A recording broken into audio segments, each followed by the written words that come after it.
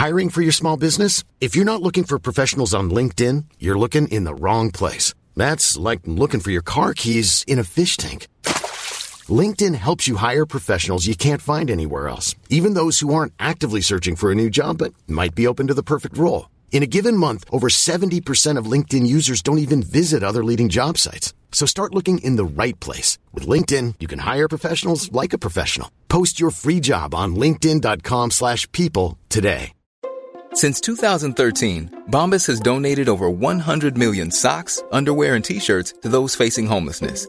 If we counted those on air, this ad would last over 1,157 days. But if we counted the time it takes to make a donation possible, it would take just a few clicks. Because every time you make a purchase, Bombas donates an item to someone who needs it. Go to bombas.com/ACAST and use code ACAST for 20% off your first purchase. That's bombas.com/ACAST, code ACAST.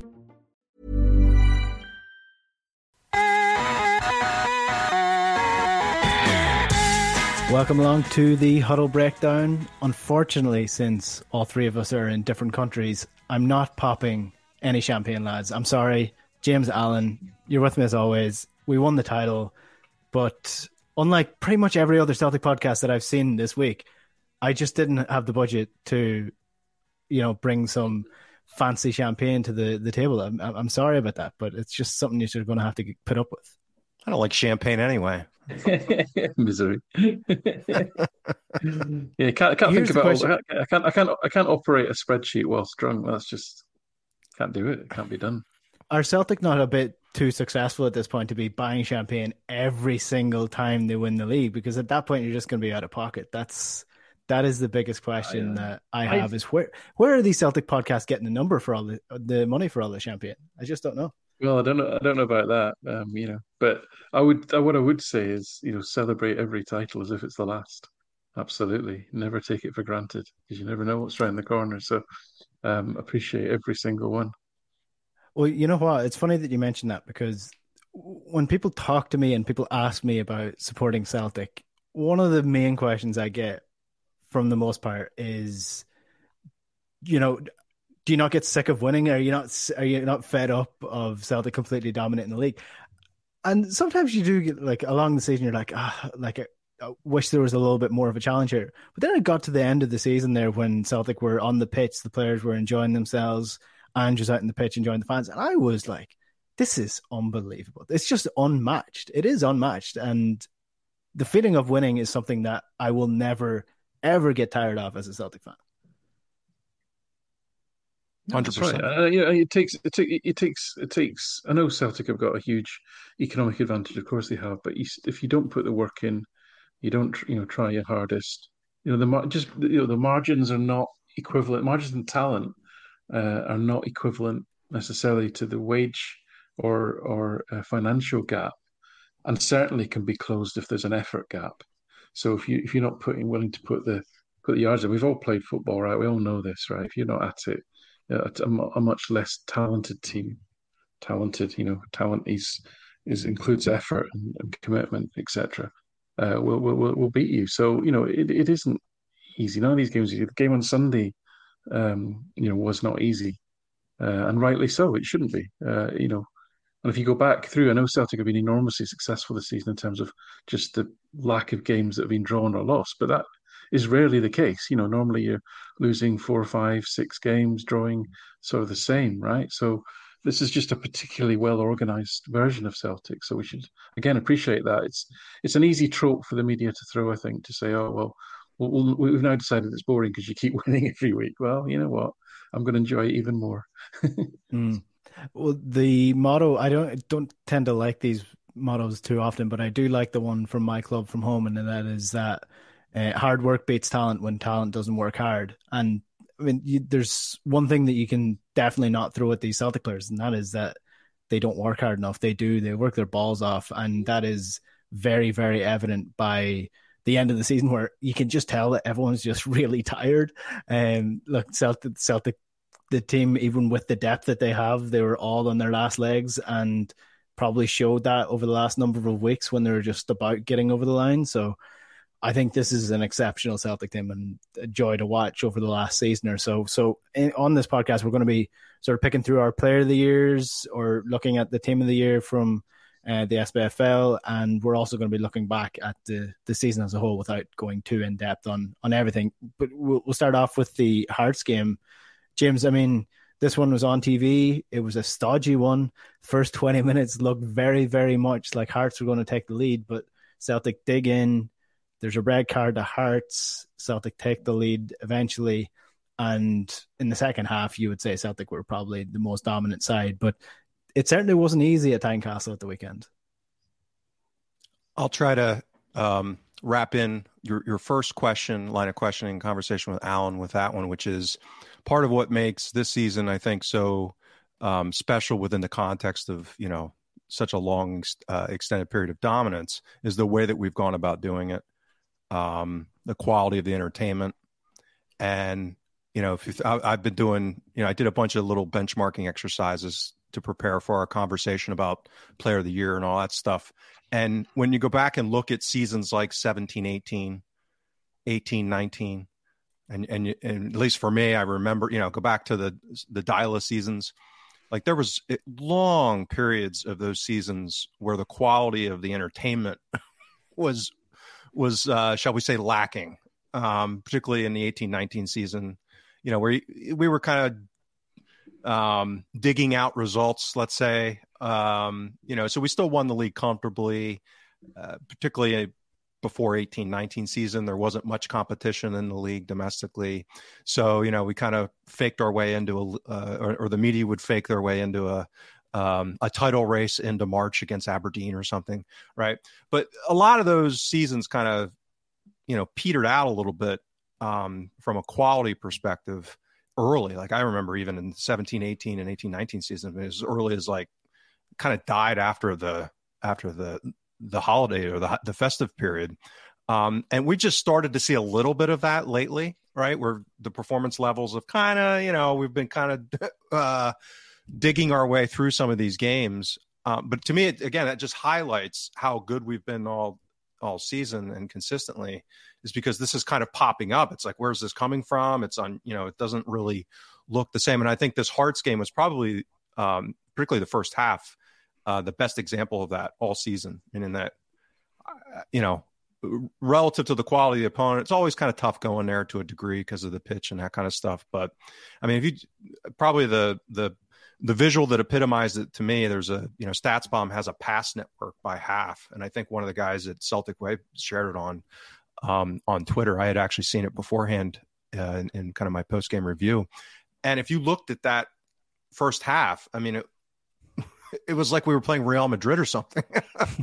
I mean, we were bunkered in to a degree. And again, it's all relative. You get, I'm using hyperbole a little bit, but we were very much in our half for a large chunk of that first, particularly 40 minutes.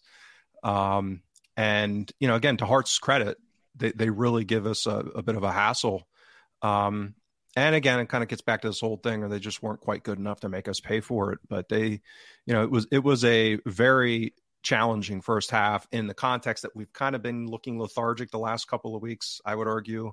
Have obviously some turnover in players, guys coming back from injury, new center back pairing or relatively new. So, there's all these kind of externalities, but it was quite the contrast. It, I think, is remindful of how good in totality the season has been, because, we sit here and piss and moan about 40 minutes of what we oftentimes in prior seasons got literally weeks of.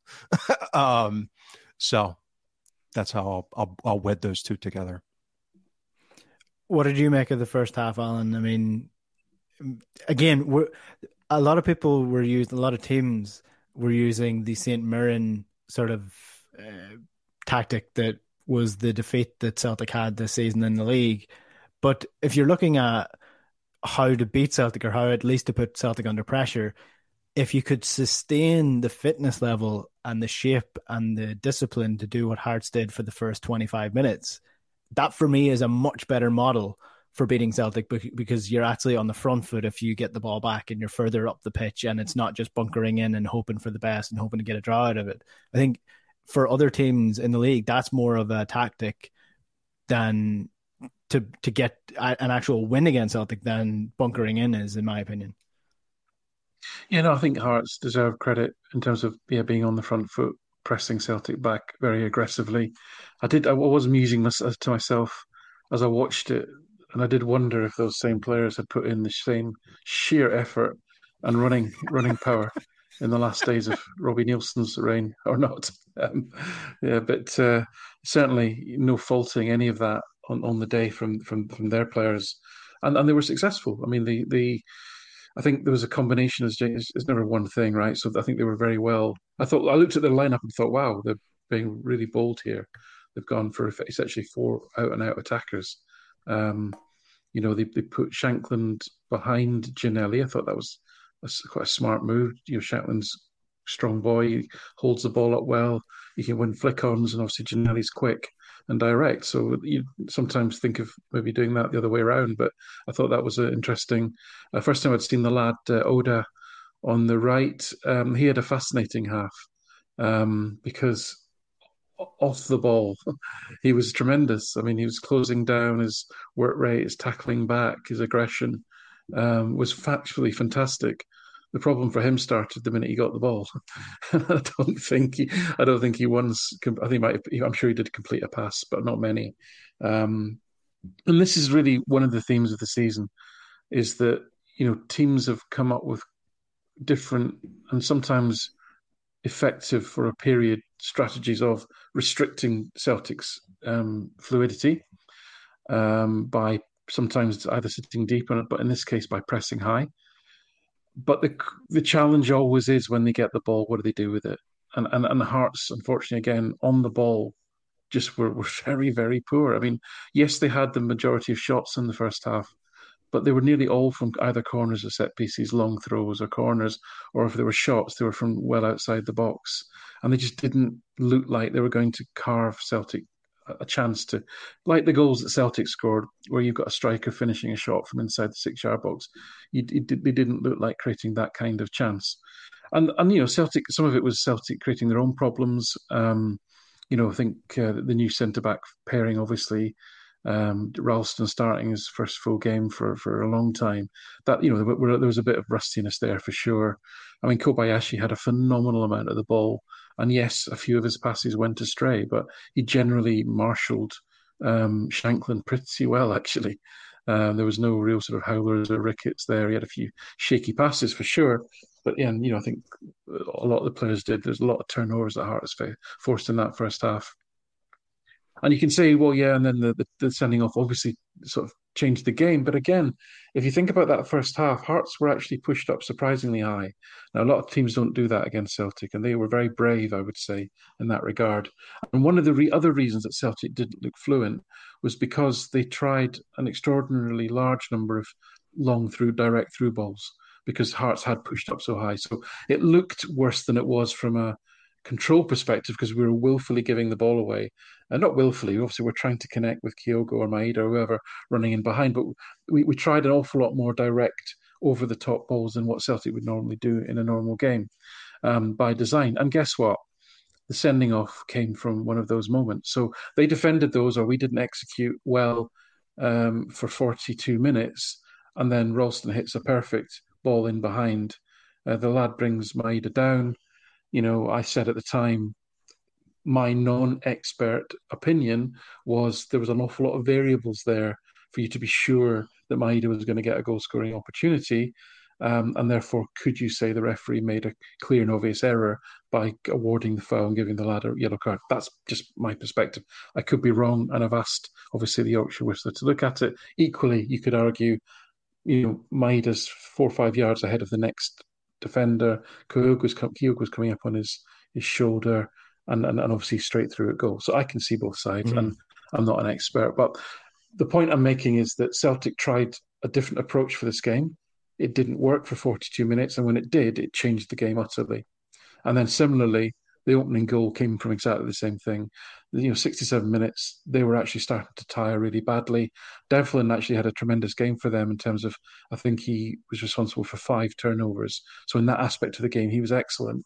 He was out on his feet. I think he got substituted a few minutes later, and they just fell asleep. The back line didn't move up. It's one, and McGregor played a beautiful ball. Hitati timed his run brilliantly. And again, so 2 balls over the top from Celtic effectively won them the game. So again, you can say they weren't fluent, and absolutely they weren't, and it all looked a bit tired and a bit flustered. But the team changed their approach to match the conditions. They changed their approach to match what the opposition were doing, and ultimately, by exploiting those weaknesses in Hearts' high line, they've won the game. And so that's call that pragmatic, call it what you want, but to me, that's quite smart. I thought the first half was absolutely calling out for one of the midfielders to take the ball and just control it, calm everything down, slow it down, slow the play down, take an extra touch, play a 5-yard pass to another midfielder, take it again. Usually what Hatate does, Hatate wasn't doing that for the first half an hour or so. Cal McGregor wasn't as good as he normally is, in my opinion, in the first half in particular. And Matt O'Reilly was snubbed out. Now, that's not all down to them having bad games. It's also down to the way the Hearts played and compressed the space and made it difficult for them to do that. But I thought in the second half, when Hatate actually did do that, when he got on the ball, when he started to take control of the game as he does and has done across the season, that's when Celtic started to really open up Hearts. And again, when Aaron Moy came on, I thought he did an excellent job once again of that weird run that doesn't really make sense for a player of his stature and his pace and ability, is that running behind the defense. He did that a couple of times, and Celtic got in behind a couple of times. And yeah, I think that's an important thing that Celtic are going to need to do. And what any manager at Celtic is going to need to do is, no matter how hard and fast their plans are, they need to be able to adjust and think for themselves on the pitch as well, because teams are going to try beat them in different ways. Even if it's just in the league, there's going to be teams bunkered in, there's going to be teams pressing high, and then in the Champions League, it's a completely different story altogether. So I think, take the Real Madrid example against Manchester City, 2 completely different teams, one coached to high heaven, the other coached but allowing the players to think and act and react to the situation that they're in. And I think it's good that Celtic have a balance between that. They're very well coached. They've got a good structure, good formation, but the players also are able to express themselves within that structure. And I think that's kind of what we've spoken about across the season, is how the players, not to get obsessed with structures and formations and things like that the players give the players a structure and allow them to express themselves within that structure. And that's how Celtic are probably going to go on and have success. So yeah, I thought it was good that Celtic were able to do that in this game. On the red card, I think it's one of those ones, it looks soft. It really does look soft, but by the rules of the game, the example I use for that to explain it is that if that's in the penalty box, it's a penalty, but it's probably not a red card, because he's making a genuine attempt to go for the ball, and you can't get a double whammy of goal scoring opportunity and a penalty and a red card. So it probably would have been a yellow card because he was genuinely going for the ball. Did he stop a goal scoring opportunity? Probably. Celtic had Maeda going onto the ball, Kyogo running through the middle, Jota coming out the back post. I think he's stopping a goal scoring opportunity. So I think it was a red card. Whether or not Sky Sports want to say it's ruining the game or not is a different story altogether. That's their prerogative. But I guess before we move on to the end of the season and the player of the season and who we thought were stands out players throughout the season, James, anything you want to add on the Hearts game before we move on?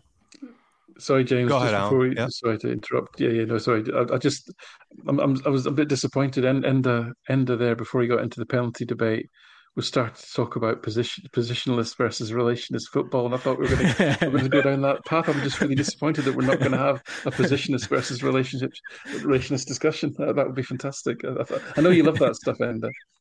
I adore it. I adore it.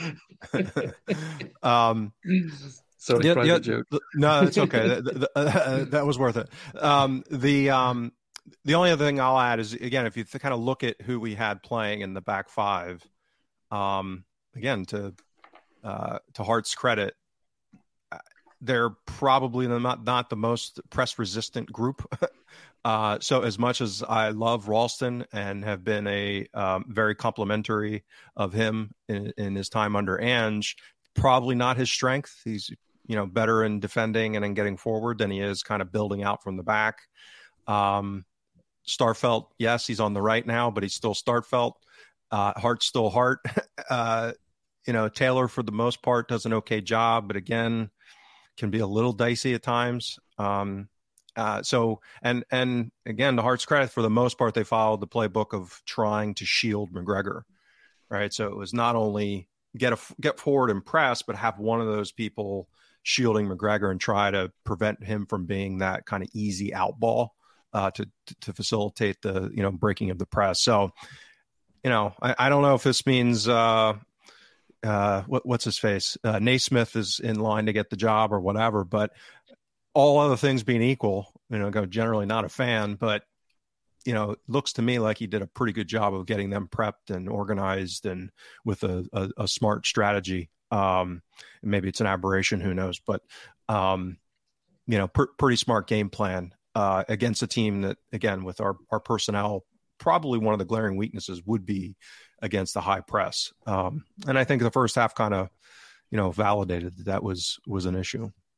Well, that's what the teams did in the Champions League when I know it was Matt O'Reilly playing in that position as opposed to Cal McGregor, but that's what the teams did. They just absolutely smothered Celtic's number 6 because that is the outball. So it is difficult to readjust your system when you're so used to playing the easy ball into Cal McGregor and him to bring it up. And that's probably why he wasn't on it as much, although he did make a bursting run in the first half, which I thought changed the momentum. And again, that's what Cal McGregor is so good at doing, is being able to, on the flip of a coin, just change the momentum of the game and the speed of the game, which is what all the top midfielders are able to do. Alan, anything you wanted to add before we move on? No, I thought mentioned Kobayashi there. I mean, his ability to move the ball forward. It's quite astonishing, the packing scores for Kobayashi and Starfelt. Kobayashi was 142, so the next highest was 127, which is Taylor. Starfelt was -3 because he virtually never progressed the ball forward, and he did have one turnover. It wasn't too impactful. I thought Starfelt had a fine game as a defender, but he virtually never gave Celtic an opportunity to move the ball. Whereas I thought Kobayashi, for a young player and for someone who's again, context at Tynecastle, it's not an easy place. Hearts had the tails up. He gave the ball away a few times early in the first half. I thought he never let that get to him, and he got stronger and stronger as the game went on. And I think he was up against an intelligent player in Shankland. Shankland, I think, essentially sacrificed himself really because he was covering McGregor a lot of the game. And Shankland offered nothing in an attacking sense because he exerted a lot of energy in trying to engage the Celtic centre halves and then trying to cover balls into Callum McGregor. So I thought Shankland did a good job. But back to Kobayashi, I think he handled Shankland as well as anyone. And I thought he was a standout as far as progressive ball carrying. And it was noticeable. We've talked about this a few times. It was noticeable the pace he was pinging the ball about at. He absolutely banged it in at people, which I think is the sign of someone who is generally a good player. He expects to be playing with good players. So he was my kind of man of the match really, but which others may think differently. But I thought he did pretty well after a slightly sticky start. Yeah, and just to put some proportionality on that, because I have an easy way to look this up. He had 57 first half passes, and Starfelt had 27. So again, he was on the ball a lot more, and that's a good thing, probably. Yeah, he looks like a beautiful stallion out in the pitch. He's very graceful. Don't tell Liam. Don't tell Liam. He's left-footed centre back. Left-sided centre back. Yeah, that's a good. Sure. Right, we'll move on to the end of year awards. Not that we actually get a say in who gets it. I think the voting is now closed on the Celtic website, as far as I know. Got my votes in for sure. I missed it. Yeah, I missed it, so that's why I'm a little bit bitter. But the nominees are as follows. Player of the Year awards. So Cal McGregor, Cameron Carter-Vickers, Jota, Rio Hatate, Greg Taylor, Kyogo, and Maida. And then Young Player of the Year awards are Matt O'Reilly, Lila Bada, Haksabanovic, and Alexander Bernabe. So pretty extensive list there. Is there anybody that isn't nominated that should be nominated there, do you think? No, I don't think so. I think no. I think that's pretty much the people that I would think of in that grouping. I don't know. We're going to talk about our top three for each, maybe, but yeah, no, I think that's pretty captive for Player of the Year in particular. I mean, the only player that played more than 30 games worth of minutes who isn't on that list is Joe Hart. And the only other one that would come close would be Starfelt and then possibly Moy, right? And then you've pretty much covered the core group for the season, if you can put it that way. Mm-hmm. So, yeah. So, I don't know if you have discussed this beforehand. Have you discussed who you're picking? Nope. So I can't ask if you have the same person. So I'll open the Good job, producer. Yeah, I'll open the floor to Alan. I'll give you first choice. Who's your Player of the Year and why? So my Player of the Year was Cameron Carter-Vickers. Why am I not surprised? I bloody well knew it. You know, I again, as I keep saying, I look at performance, not moment. Carter-Vickers isn't a player that you remember moments for because he's so damn consistent. He's such a good defender. Moments often don't happen. You know, this last game before he had his operation, you know, he was man of the match against the Rangers, and he had a number of key interceptions and key sort of interventions defensively. And those moments are what people remember. And therefore, because of those moments, he was given the man of the match award. And it's actually rare that he's in a situation where he has to defend in that way. He's a defender that avoids having to do those things because he positions himself well. He's very good at chaperoning forward players into areas of less danger, just through physical strength and speed and positioning. And I just, I'm looking at his data. It's pretty identical to last season, a very high level. Arguably, he is up. Well, not arguably, he is up there with the best Celtic centre halves of all the time I've collected data, and I'm including one season of a much younger Virgil van Dijk. Then it was a season of Virgil van Dijk when he was probably about the same age as Carter-Vickers is now. That's 23, 22, 23, 24, whatever it is. So it's, I love his consistency. I love his lack of drama in his defending. I love his positioning. I love his strength, how he avoids trouble and avoids danger, and therefore you don't get smashing tackles. You don't get the clearances off the line. You don't get all those things because he's so well organized and declutters and simplifies the game, which I also like. So yeah, and as I say, there's a little bit of he didn't get it last year, so and he's been as consistent, and he's been as consistent despite not having to do as much defending. So he hasn't had as much work this year, to be fair, because teams nearly always attack Celtic's left-hand side, such that he's averaging around 5 defensive actions less per 90 minutes than he was last season, simply because teams are targeting Starfelt and Taylor more. Now, some of that's about the weaknesses that we've talked about, but also some of it's about, well, there's no point punting the ball at Carter-Vickers because he'll probably win it. So why would you do that sort of thing? So keep the ball away from him. We've got more of a chance. So yeah, long story short, Cameron Carter-Vickers consistent, but consistent to a very high standard. Pretty difficult to answer this question, but given that he matches up with Van Dijk and his data at Celtic, no, it's different times and a different Celtic team and a different style of play. But in your opinion, do you think his ceiling is as high as Van Dijk's is, or was? I honestly don't know. My gut instinct is probably not. Actually, probably not. I think it was obvious when Van Dijk was here that his ceiling was a lot higher, to such the extent that he did make mistakes, usually because he was coasting. He looked like he was coasting, certainly. I was going to say a lot of Van Dijk's deficiencies were between his ears. Yes. Whereas Carter-Vickers looks super would his concentration and mental strength be as consistently on point, being under pressure week after week at a higher level? I don't know. I'm not saying it wouldn't, but it'd be very difficult for him to maintain his levels, I think. So I don't think he has quite got the ceiling of Van Dijk, to be honest. But all I can go on is the performances he's put on the park, and that's all I can go on at this stage.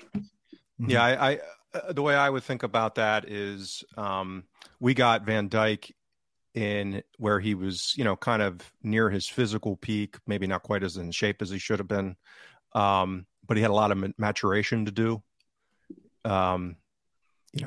As a lot of young men do between those ages, up until they get to be kind of 25, 26. And whereas Carter Vickers is kind of an old soul. 55, 56, actually. Right. So it's all relative, Al. Notice I stressed men, not because we tend not to mature ever. But yeah, whereas Carter Vickers strikes me as kind of an old soul. I mean, he's very mature. He's very kind of workmanlike in his mentality. So I think the talent gap there is significant, and that's a ceiling issue. Meaning that, to Van Dijk's credit, he grew into that talent.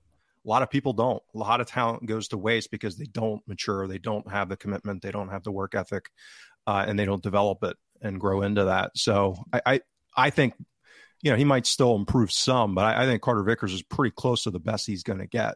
And that's to his credit, because he's so, again, as an outsider, just kind of observing the way he plays and having followed him quite a while, even before he was at Celtic, because of his involvement with the U.S. men's national team. Not a lot, but still kind of in the sphere, I don't think he's got that ceiling from here, most likely. Yeah, I think the big difference between Carter Vickers and Van Dijk is that physicalness and even the footballing ability. I think Cameron Carter Vickers possesses the same football brain, but I'm not sure if he's blessed with the same football genes as Virgil van Dijk in terms of his ability on the ball, long passing, heading, being able to outpace pretty much every forward over 10 yards. I just don't think he has the ceiling to get that. But, I mean, who knows? But he's certainly up there with one of Celtic's best players in the last number of years. James, in terms of this year, there's plenty of comments coming in, by the way, on YouTube. Some people are saying Maeda. Some people are saying Cameron Carter-Vickers. Edward says that AJ gets an honorary mention for probably the signing of the season, I would say, maybe, potentially. But who do you think is the player of the season? So this comes back to what does this mean? And it can mean different things to different people. There's most valuable player, right? So who's contributed the most. There's best player that doesn't necessarily always align with that because people are out for periods because of injury or, Johnston coming in basically half the season, that kind of thing. So there's no right or wrong to this kind of thing. The way I think about it is, kind of a blend of those things. I try to conceptualize this not only qualitatively, who do I think is the best, but also then, who's actually contributed a lot. And how they've contributed. So when I do that, I have Kyogo as mine. And the major reason for that is, number one, for me, availability is a top skill, right? So he has played a lot this season, particularly for a striker, even though he gets subbed out regularly. And again, Alan's commented on this in recent weeks when people kind of compare him with some of his statistics relative to Larson. So he pretty much gets 60, 65 minutes a game, but he's played, well over 3,000 minutes. So he's pretty much been a bedrock of this side for the whole season. And I think also it's, and this will probably get me thrown out of the stat head fraternity, but I think his role within the system is such that it doesn't get fully captured by a lot of the metrics because, he's basically he's bought into a role that we've talked about, which is not one, it's kind of like a selfless interpretation of the striker position. And it seems like he's not only accepted it, he's embraced it. I don't get any sense that he's, looking for more of the ball or, disgruntled because he's not involved in play enough, that kind of thing. And I think there was even a stat in the game that Andy Walker talked about. He's only had 4 touches in the first half or something like that. Like for a player as good as he is, and I think he's, arguably right there as far as our best player from a talent perspective. The fact that his role is so limited but effective, and he scored 30 goals and he's played this much, to me. And the other context, I think Carter Vickers is a reasonable answer as well. The reason why I kind of knock him down is I have a hard time giving Player of the Year to any defender, given how many goals we conceded in Europe. And that's just my bias because of, I got a hair up my ass for us getting better in Europe. So he's fully, deserving, as is McGregor. I think Jota, one of the issues is, and Hatate to a degree, is they just haven't played enough for me, to play just kind of 2,000 minutes in the league, for example, and miss some time in Europe even. So again, I think playing a lot of minutes is an important part of kind of value and contributing to the team. So yep, Kyogo for me. So James, just one little point there on the European. So Carter Vickers missed Madrid away and Leipzig away. So 8 goals that Celtic conceded was when he wasn't in the team. I mean, and it was the 2 toughest away games, but probably not a coincidence. Well, Kevin14 in the comments says that there's a big difference between the best and most important. So I think that's sort of the argument there. And Christie agrees with you, James. He says that Kyogo is the guy that they all fear. So yeah, I don't have a problem with what James. Absolutely no problem at all. I mean, the metric that, and James will keep me honest here, probably more aware than I am. I don't think there's a metric for how many runs do you make off the ball and never get the ball. And had you got the ball, what would your XG have been? Because if there's a metric for that, I'd love to see it because that'd be fantastic. I suspect he'd be way out in front, right? He must get the ball 1 in 10 times. He makes a great run, and probably more than that, actually, less than that. Sorry, a lower ratio than even that. So, I think to your point, I think that's what you're saying. Really, is just there's a ton of work that goes on with Kyogo, and he only occasionally gets his reward, but he does his job. And I think part of it is down to just sort of disposition. I keep saying this again. Sorry for boring people, but I want my defenders to be pessimistic, my strikers to be optimistic, and apparently I'm told that Kyogo is exactly as you see him. He's just a smiling, happy person all the time at training every day. That's just how he is, and that's how he plays on the pitch. And I think that's a fantastic demeanor to have. He does.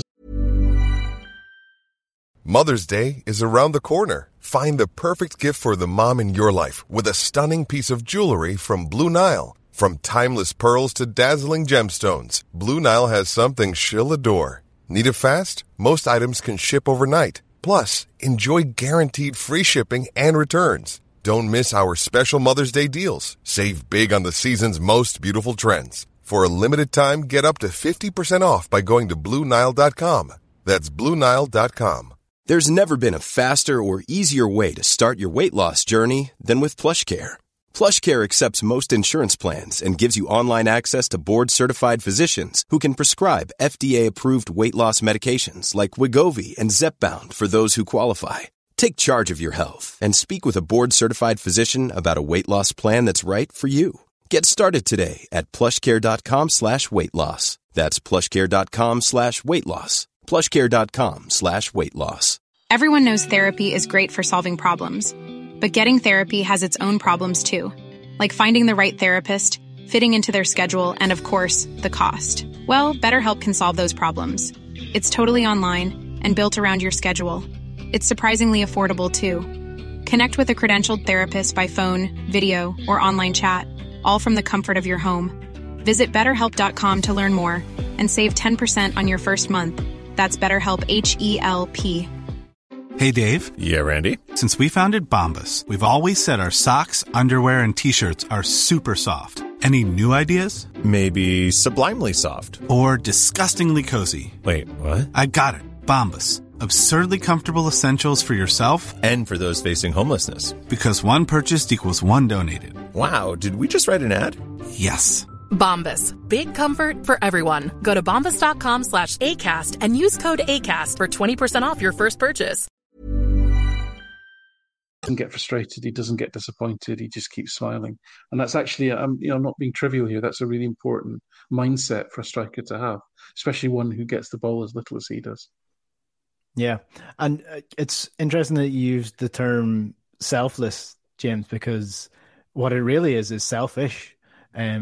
Because I would imagine someone, and maybe it's Ange, maybe it's one of the coaches that is saying to him, listen, you're a striker, you want to score goals, you're going to score more goals this way, but you're going to be on the ball a lot less. So people are going to notice you far less during the game, but they're going to notice you every game because you're going to be on the score sheet. So the way that strikers' brains work, all they want to do is score. They don't, most of them couldn't care less how many times they touch the ball as long as one of those touches is going into the net. So I suspect that's been a mindset shift a little bit for Kyogo, is that, listen, I know you sort of want to be on the ball, you want to be involved in the build-up, but this way you're going to get far more goals.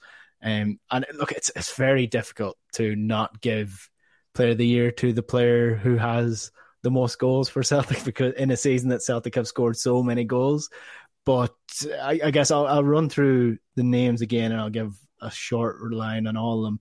I thought, like, Cal McGregor for me is Celtic's best player overall and general consistency. But this season, I just don't know if he's fully deserving of it. Cameron Carter-Vickers, very hard not to give it to him because of how good Celtic are defensively, and he is Celtic's best defender. Jota, for me, has the highest ceiling of any Celtic player at the club, but was he consistent enough throughout the season to deserve it? Well, if you ask the people voting on the SBFL Team of the Year, he wasn't anyway, because Manik Tillman got in ahead of him. But I think Jota has been phenomenal for Celtic throughout the season. Rio Hatate, the player who got us in most trouble over the course of the season. Us? Us. Well, me, Alan. You. My fault. Anyway, the one who actually gave all the opinions, i.e., you, James, seemed to get away scot-free. Anyway, let's not open up old wounds. I think that Hatate has been excellent over the course of the season, and probably Celtic's most exciting player over the course of the season. But the fact that he got injured for so long there, I'm not so sure he's Celtic's player of the season. Kyogo, top goal scorer, definitely in the running for me with Cameron Carter-Vickers. Maida, provider of a lot of very important moments throughout the season, I would say, as opposed to being one of Celtic's best players. Very, very important goals for Maida. His form after the World Cup was absolutely vital for Celtic, pushing on from where they were after Christmas, and player of big moments this season as opposed to a consistent quality player. But for me, the name on that list for the Player of the Year is Greg Taylor, because 2 seasons ago when Ange came in, Greg Taylor would have been the first player on my list as somebody who's not going to be at the club for much longer, or not going to be a starter for much longer. He's been a consistent starter. This season, there was a player brought in his position who is potentially going to push him out of that position, a younger, more athletic, faster model.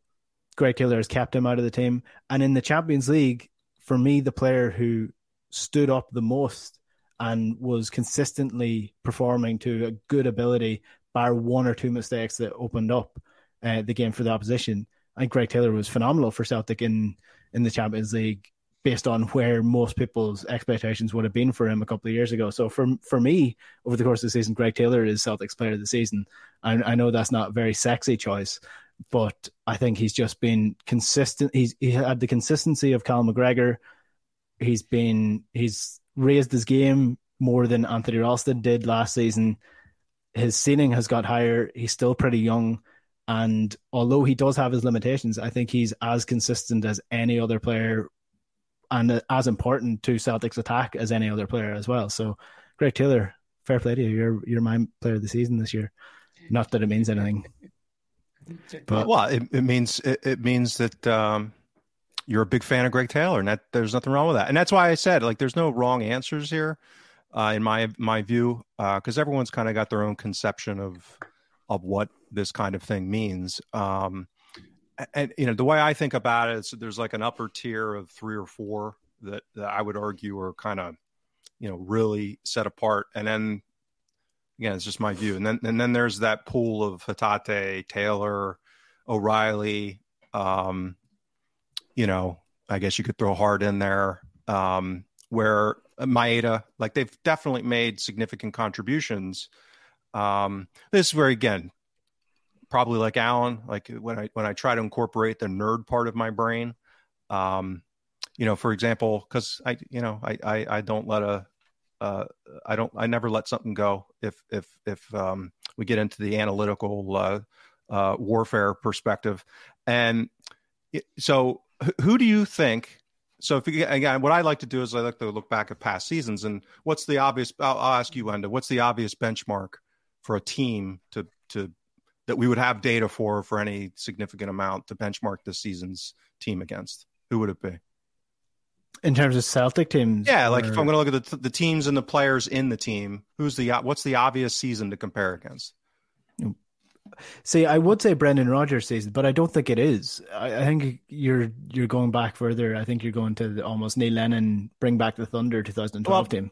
Right, we wouldn't have data for but that. But if you have data on that, let's go with the Brendan Rodgers team. The invincible Brendan Rodgers team, right? So the goal tally, the XG's actually higher this season than it was that season, at least in the league, for example, which, again, you have apples to apples for the most part. So Scott Sinclair was the player of the year, obvious choice, incredible goal and assist tally. Do you remember the attacking midfielder that season that also had a huge amount of, Alan, you'll probably know it just because you're a stat geek, but Enda, who was the midfielder that put up like crazy attacking output that season? Do you remember? Stuart Armstrong, was it? Yeah. So his total scoring contribution per game, that's goals and assists, was 0.83 per game.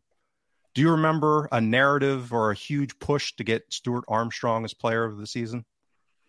This is a guy that ended up, well, right, probably, again, from stat nerds, right? So he averaged 0.57 goals per 90 minutes. And again, he played in a role that was comparable, I would say, more to Hatate. He played some kind of dropping deep, making those runs into the box, that kind of thing. And he had 0.26 assists per game. So that's just the old school stats. That's not like, nerd stats, XG and XA. His total scoring contribution, this is using Y-Scout because I don't have stats bomb that far. His XG and XA was 0.53 per game. McGregor, who kind of played, again, in a similar role that season, again, in an attacking side that was comparable to this season's, 0.45 scoring contribution and 0.44 for his expected scoring contribution. All right, so a big outlier for Armstrong. Hatate this season, very comparable to that season for McGregor. 0.48 in scoring contribution. His expected scoring is actually 0.35. So a good bit lower. Okay, so this is the kind of crap that Alan and I look at when we say, well, when you benchmark some of these players, from just purely for, this is not qualitative. This is not saying, he makes beautiful passes at times and all this other stuff, which is all true, like he did in the game against Hearts, which was an amazing cutback pass for the goal. You can actually measure some of this stuff. And again, Jota, although he played a significant fewer minutes, compares very favorably to that season from Sinclair, when you back out the penalties, because Sinclair had quite a number of penalties that season and played a lot more minutes than Jota did. So this is kind of benchmarking. When I look at this kind of question, like who are we going to put in fourth as far as these kind of things? That's the statistical part of it that I'll look at and trying to offer some kind of context. And again, narratives are important, and they certainly drive a lot of this, particularly from kind of a standard fan perspective. But I would argue, and Alan wrote a piece, one of the first ones I ever read on his site, about Ncham's 17-18 season, which he played about the same amount of minutes as Hatate did this season. and I would argue had a better season. There was no talk about Olivier Ncham being player of the season that year, anything consequential. So that, again, speaks to narrative and how important that is in a lot of these things, because things get their own momentum, and, you know, certain players have certain narratives assigned to them, and, you know, that's how these things work. Do you have the numbers in front of you for this, or have you for what? planned that for the comparable to the Invincible team? Oh yeah, I have all that right in front of me. So how does Greg Taylor compare to Kieran Tierney that season? Oh, I didn't have. Well, yeah. So again, from a player position perspective, I would think that would be unfair to Taylor, actually, because Taylor's played a very specific role in a very specific system, whereas Tierney was an overlapping attacking fullback. Yeah. So Tierney's kind of attacking stats are going to, and I don't have those right in front of me specifically, from the team level and kind of the player of the year relevant people. I looked at some stuff. I don't consider Taylor in that group. That's why I didn't look at it. No offense, Enda. But that kind of, you know, comparison would not be fair to Taylor, because his role is very different. He's more of a midfielder almost, in many respects, almost like a you know, part of that double pivot as they swap back and forth with McGregor in a lot of ways. But yeah, as far as like XG, and that's the other, you know, crazy part of this season relative to that Invincible side. Obviously the league, relative to a more, you know, juiced up Rangers financially, you know, we had higher XG, not a lot higher so far, non-penalty. And again, this is using Y-Scouts model. But the XG conceded is 25% lower this season than that that season. So 0.82 versus 0.62. So that's just really, again, that speaks to the level of dominance that we've had in squelching out opposition's ability to really do anything in counterattack or, you know, getting out of their own half. Very different sides as well in terms of how they control the game and how they went about it. But Alan, I mean, the Celtic team are very close to breaking the goal scoring record of that team, which is pretty much, you know, it's an exceptional thing to do. How do you compare the two sides?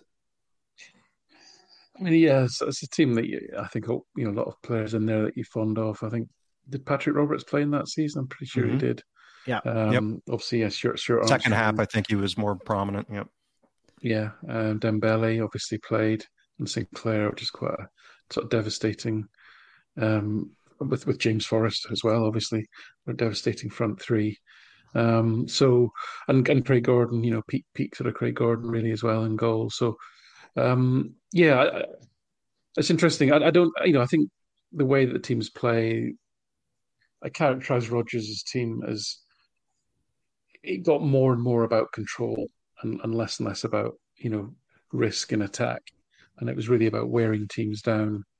I think Ange's got a more of a definitive vision, and it's a more attractive way of playing football, shall I say? Even if perhaps, you know, you could argue that perhaps that team, that Invincible team, maybe had better players, and in some positions certainly. I don't think it was quite as aggressively attacking as this team is. So just from a watch perspective, looking, you know, entertainment perspective, you know, that's what we're all here for. At the end of the day, the numbers are great fun as well for us, but ultimately you want to be entertained. So I think that's why I would prefer to watch Ange's team. I'm sitting on the fence a bit about the quality, because I think that so much depends on the quality of the opposition, really.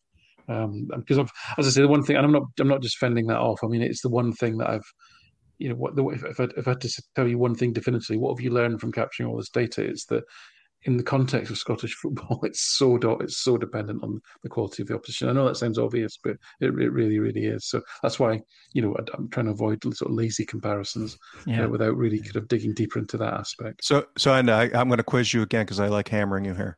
So, who was the leading goal scorer for Celtic in the league in 2017-18? That was the Invincible season, wasn't it? No, that was the season after the Invincible, the second treble winning season. So everyone, again, we remember that invincible season so fondly, and then 17, 18, 18, 19, we kind of slowly notched down. It was Edouard, was it? No, it was Scott Sinclair, 10 goals. Was that the season that it was only the last couple of games that anyone hit double figures? Yeah. So Sinclair led the team with 18 overall, 10 in the league. Forrest with 17, Dembele with 16 overall. And in the league, it was 10, 8, 9. Guess who led the league in goals that season? Was it that big idiot was it Cosgrove or something daft like that? No, it was the worst answer possible. That bastard, Chris Boyd. Chris Boyd, Jesus. He had 18 at Kilmarnock. So again, ever, Timmy. Right. So we were dominant those seasons. This is why, again, going back to Kyogo, people say, he's scoring 30 goals, that kind of thing. But, those were dominant teams, and Dembele was hurt a lot. Obviously a hugely talented player. Griffiths couldn't stay on the pitch anymore after his one big season. And Sinclair was our leading scorer for basically 2 seasons, with the second one being not a great, total. It's relatively easy to score goals for Celtic, but showing up for work and doing it is, even against domestic competition, is still a pretty heady thing when you get up into this 25, 30, 35 kind of goal tally.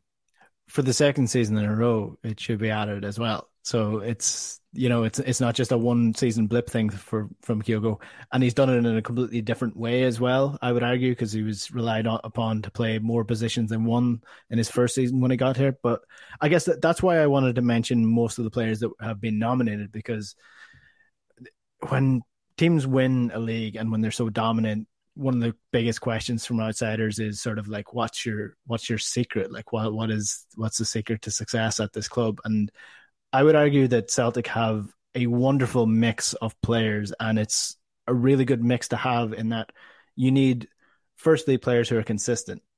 Celtic have that in Cameron Carter-Vickers, Greg Taylor, Cal McGregor, and Kyogo. All 4 of them, the spine of the team. Joe Hart you can add in there too. Consistency of performance is what you get from them week in, week out. Then you have your beauty players like Hatate, Jota, players who are going to light up the game at the spark, and they can just, at the drop of a coin, they can just change the game, do it themselves, dribble past someone, pick up the ball, take on 10 players, and get across into the box. Celtic have that. And then they have the moments players who are important players throughout the season, like Maeda, as I mentioned, like for example, who came into the club, like Johnson, who came into the club. They're moments players who have had very important moments throughout the season. You might not notice them for 10 games. They play an important role throughout the game. So they're water carriers for most of it that you don't notice. And then when you really need them, they're the ones that provide the moments. Rawson got a couple of goals last season. He was a moments player. Maeda was a moments player this year. Johnston against Rangers, when he came in for his first ever game, that was a big moment. That was a big player to come in and do those things. So it's a brilliant mix of players that Celtic have. And the thing that links them all together, which is the most important thing and what we've spoken about, is hard work. Every single one of them works hard. Look at the other side of Glasgow as the example. Alfredo Morelos is out the door because he's gained 4 stone over the last couple of years and he's won nothing. That's what you don't get with any of these Celtic players. You can't say that any of them down toys at any stage of the season. And if they did at any point, or complained or whined or moaned, one of them is off playing in MLS right now. So that's what happens when you set yourself standards that Ange have set. If you don't withhold those standards, then you're out the door. And I think that's a very important aspect of it that Ange knits together nicely. Well said. Before we wrap up, can I just make, because again, because we're an analytics centric podcast, I have to point out the one just horrible, if you take it from a stats perspective, there's one egregious. Are you going to hammer me here? No, it's not. It has nothing to do with you here. Okay, it's the I guess it's the players' team of the season that the league put out. Is that what it is? Is that by the players, the one that was put out? It was the SPFA. I thought it was the players' PFA team. Yeah, right. Yes. So it was. So that's voted for by the players. So that's right. To me, that's the PFA most Scotland important. That is the most. That, players of the season. that's the most important because that's the actual players on the pitch. Right. Well, I would. We could have a different conversation on that, but is the one that's egregious? And again, this is going to sound bad coming from me, but Joe Hart getting that over Kel Roos from Aberdeen, from an analytics perspective, is an abomination. So Roos has, from an advanced metrics, saved almost 10 goals for Aberdeen this season. From his shot stopping alone. He's actually pretty much the only keeper in the league that has any positive shot stopping, that material shot stopping. The flip side of that is Alan McGregor has thrown the ball into that 8 times on a net basis for Rangers, right? Which has been a big swing in the title race. So Roos is a material element to them being in a spot for a European place.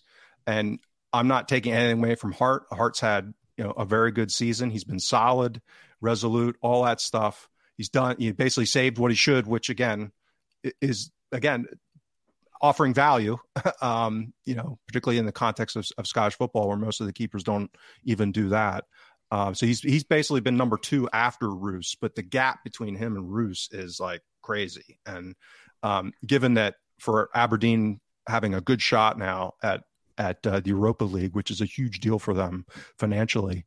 I just wanted to mention that because, again, within the context of an analytics podcast, to me, that's out of all these awards, all of this stuff, like that's the one that I could even make an argument or a case, including people from other teams. You get that, as far as Duke and even Van Veen, who both had really good seasons for their teams. But is it, you can't have all Celtic players. You can't, realistically. So I think I'd rather see Jota in there. I think he's much more, warranting of it than Hart is, mostly because Roos, it's a complete rip-off that he's not the keeper from an analytics perspective. So I guess I completely 100% agree with you, James. All I would say is on that basis, using stats, it would be almost impossible for Joe Hart to ever win that because there's about a third of the games he doesn't make a save. So to get enough saves over a value would just take him like 1,000 games for Celtic. So and that's fine. I wouldn't expect the Celtic goalkeeper, unless they're a struggling team or relatively poor Celtic team, to have the goalkeeper as player of the year. Roos I'm completely agreeing with you. I'm just saying it would be I don't think Hart has performed. When you say that, Roos has saved 10 goals over average and Hart hasn't, I don't think that's a fair. I wouldn't frame it that way because I don't think that's fair on Hart. But I would agree that Roos is deserving of winning it because of the value he's added to his team over and above for sure. And then, like you say, the other thing again by stats. This is Stats Bomb. This is not me. But again, if you do a compare of Tillman and Jota, then it's no contest really. You would pick Jota every time. So yeah. Otherwise, it all kind of seemed to make sense. Yeah, on the Hart thing, I think most people will, on face value, look at the fact that Celtic have conceded 25 goals this season and Aberdeen have conceded 53. But then you have to put that into perspective that 3 out of the 4 Team of the Year players in defence are Celtic players, and the 4th at right back would be there as well if he played a full season. So Hart's how much do you put down to Hart? Well, Hart's faced less than 2 shots a game. I mean, to Alan's point, I mean, impossible for him. Yeah, right. I mean, Celtic keepers basically that's fine. There and that's don't do much. Right. Yeah. No problem. One final point before we finish up, and that's on Ange Postecoglou, because I mean, you can't talk about the season without mentioning him. We were all told that the second season is going to be even better, and at least on a points per game, a goals per game, a goals conceded per game basis, it did get much better. The squad is deeper. Alan, he was quite emotional after the game in his interview. Now, a lot of people are reading into that and saying, oh, well, he's gone. I think if you look at when the emotions started to break through, it was when he was talking about his kids and how much they've sacrificed in order for him to, do this. So I would say it's not that. But I guess, as much as we want to heap praise on the players, a lot of this does come down to the man in charge as well. Yeah. So, it was a great interview. I mean, I think we all understand Ange to be somebody who is, I hate to use this modern term of authentic. It sounds so crap, but I think everyone understands what I mean when I say that. And I've said many times, he tells you what he thinks, right? There isn't too much to unpack in terms of trying to read between lines. Okay, so what has he consistently said? He consistently talked about how warm and how welcoming Glasgow in general and Celtic in particular have been to himself and his family. We know how important his family are. He's got two young children. I think they're under, no more than 10, 11 years old, or however old they are. So pulling them out of school and moving them around is hugely disruptive and something that he would understand to be not something he would take on lightly.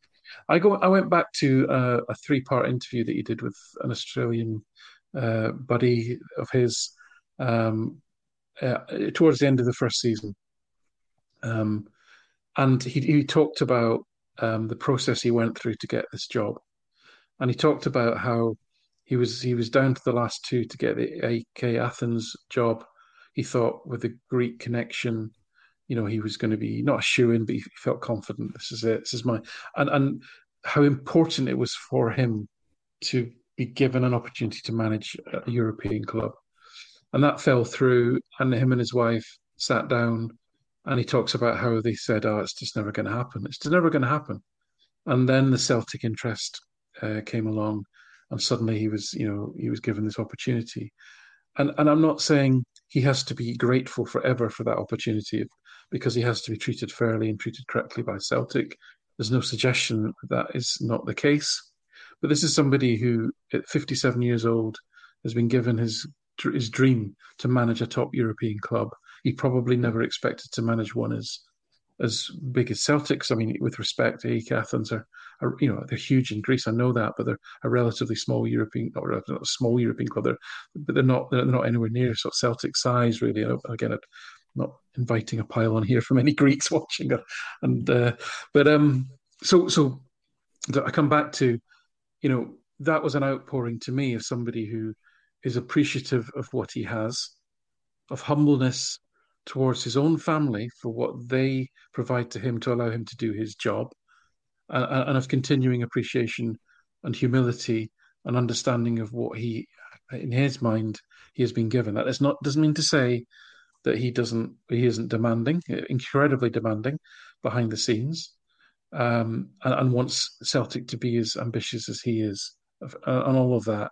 And I'm not saying that something won't happen in the background that might change that dynamic, but that to me came across as a man who adores his family, who's incredibly grateful for what he does, who loves what he does, and enjoys the environment in which he works in. Now, shoot me down, I might be telling you what I want to take from that, but that was just my genuine amateur psychological reading of what I saw. Mm-hmm. James, did you have something similar? I echo everything Alan said. I again, just to be a pop psychologist, as a parent, and you're not a parent yet, right? God, no, Jesus. Thank God. Look after myself. Thank God for the world there so far. You still have some maturing to do, young man. Don't do it, Enda. think of the rest of us.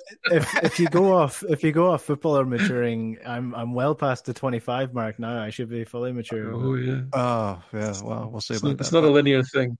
Yeah, there's outliers all over the place. Yeah. But as a parent, and I have two teenagers right now. I know Alan's, yours are kind of coming out of that same phase. I didn't even know what ages his kids are. I would have, I've given his age, I would have guessed a little older, but I can, I kind of had the same sense you did. And as far as it was pretty clearly related to his family. And if you think about kids that age being disrupted, moving halfway across the world, and then now having spent a couple years or maybe a few years in Glasgow, they're entering those adolescent years where a parent is going to have to think seriously whether you want to disrupt their lives again.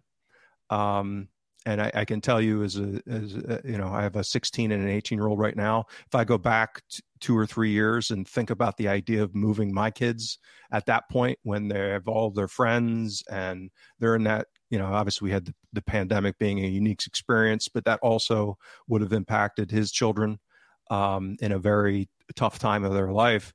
So, I could see someone in his situation that gets a job opportunity somewhere else and has kids that age saying, you know what, I'm making good money. I'm happy here. I've got the control I want. Why would I disrupt my family? And I'm not saying this is the case. I'm just saying that this is what went through my head when, again, when I put my pop psychologist and analysis hat on, on net. If I put myself in a guy like his shoes, you've got this tremendous competitiveness and ambition professionally, but you also, have that role as a parent. And that's a really tough decision to make. It'd be different if his kids were 20 or 22. I'd be a lot more worried on net that he'd say, oh, well, of course I'll go to, go be manager of Chelsea when the current guy or whoever they're going to hire ends up getting fired in 6 months or that kind of thing. But yeah, I think on net, that's the kind of situation where, maybe he does put down roots and stick in Glasgow for a little bit longer, partly because of having some stability for his kids. And I mean, I would take that. I think most Celtic fans would take it. And as long as there's progress still happening and it doesn't go stale, then, he's welcome at the club for as long as he wants, I guess.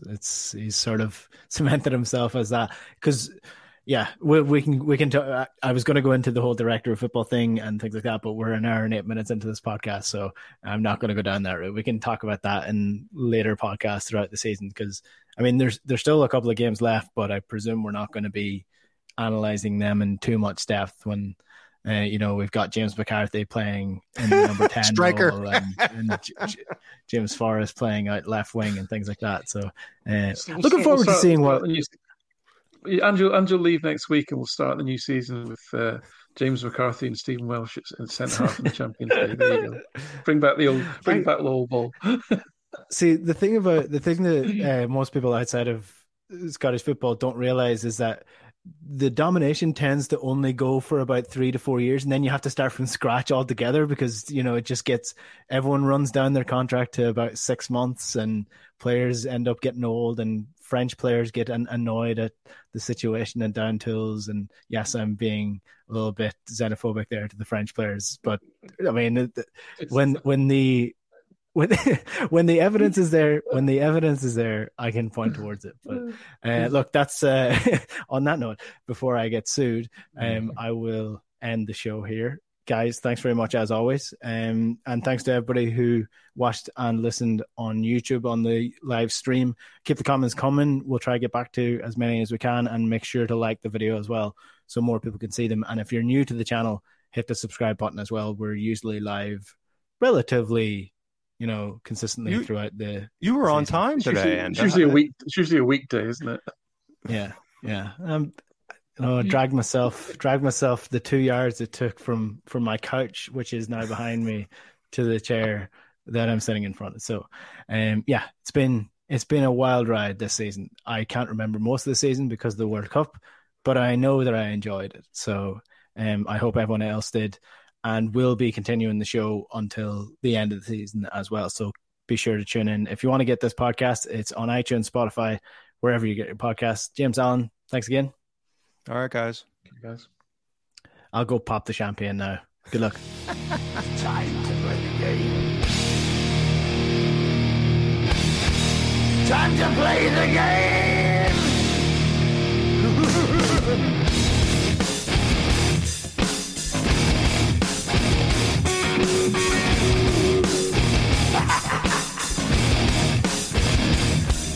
It's all about the game and how you play it. All about control, and if you can take it, all about your debt. And if you can play it, it's all about pain. And who's gonna make it? I am the game. You don't wanna play me. I am control. No way you can shake me. I am heavy debt. No way you can pay me. I am the pain, and I know you can't take me. Look over your shoulder, ready to run. like a craven bitch from a smoking gun. I am the game and I may lose. So move on out, you can die like a fool. Trying to figure out what my move's gonna be. Come on over, sucker, why don't you ask me? Don't you forget there's a price you can pay. Cause I am the game and I want to play.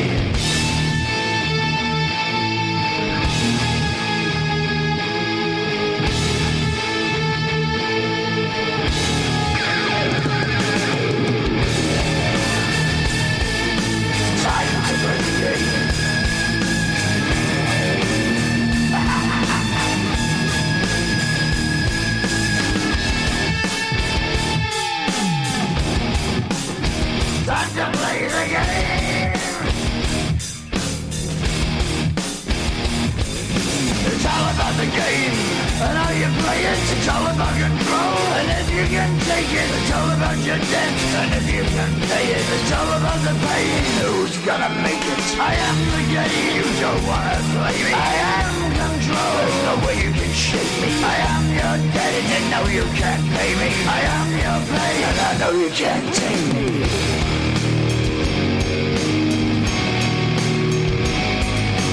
Play the game, you're gonna be the slave, you're gonna change your name, you're gonna die in flames.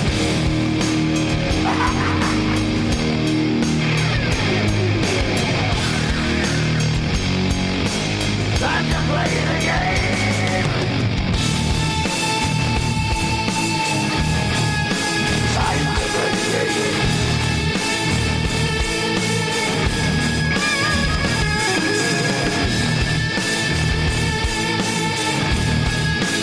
Time to play the game.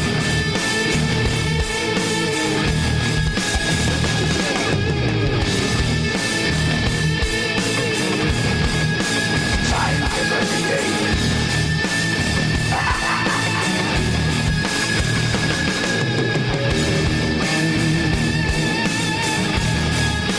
Time to play the game.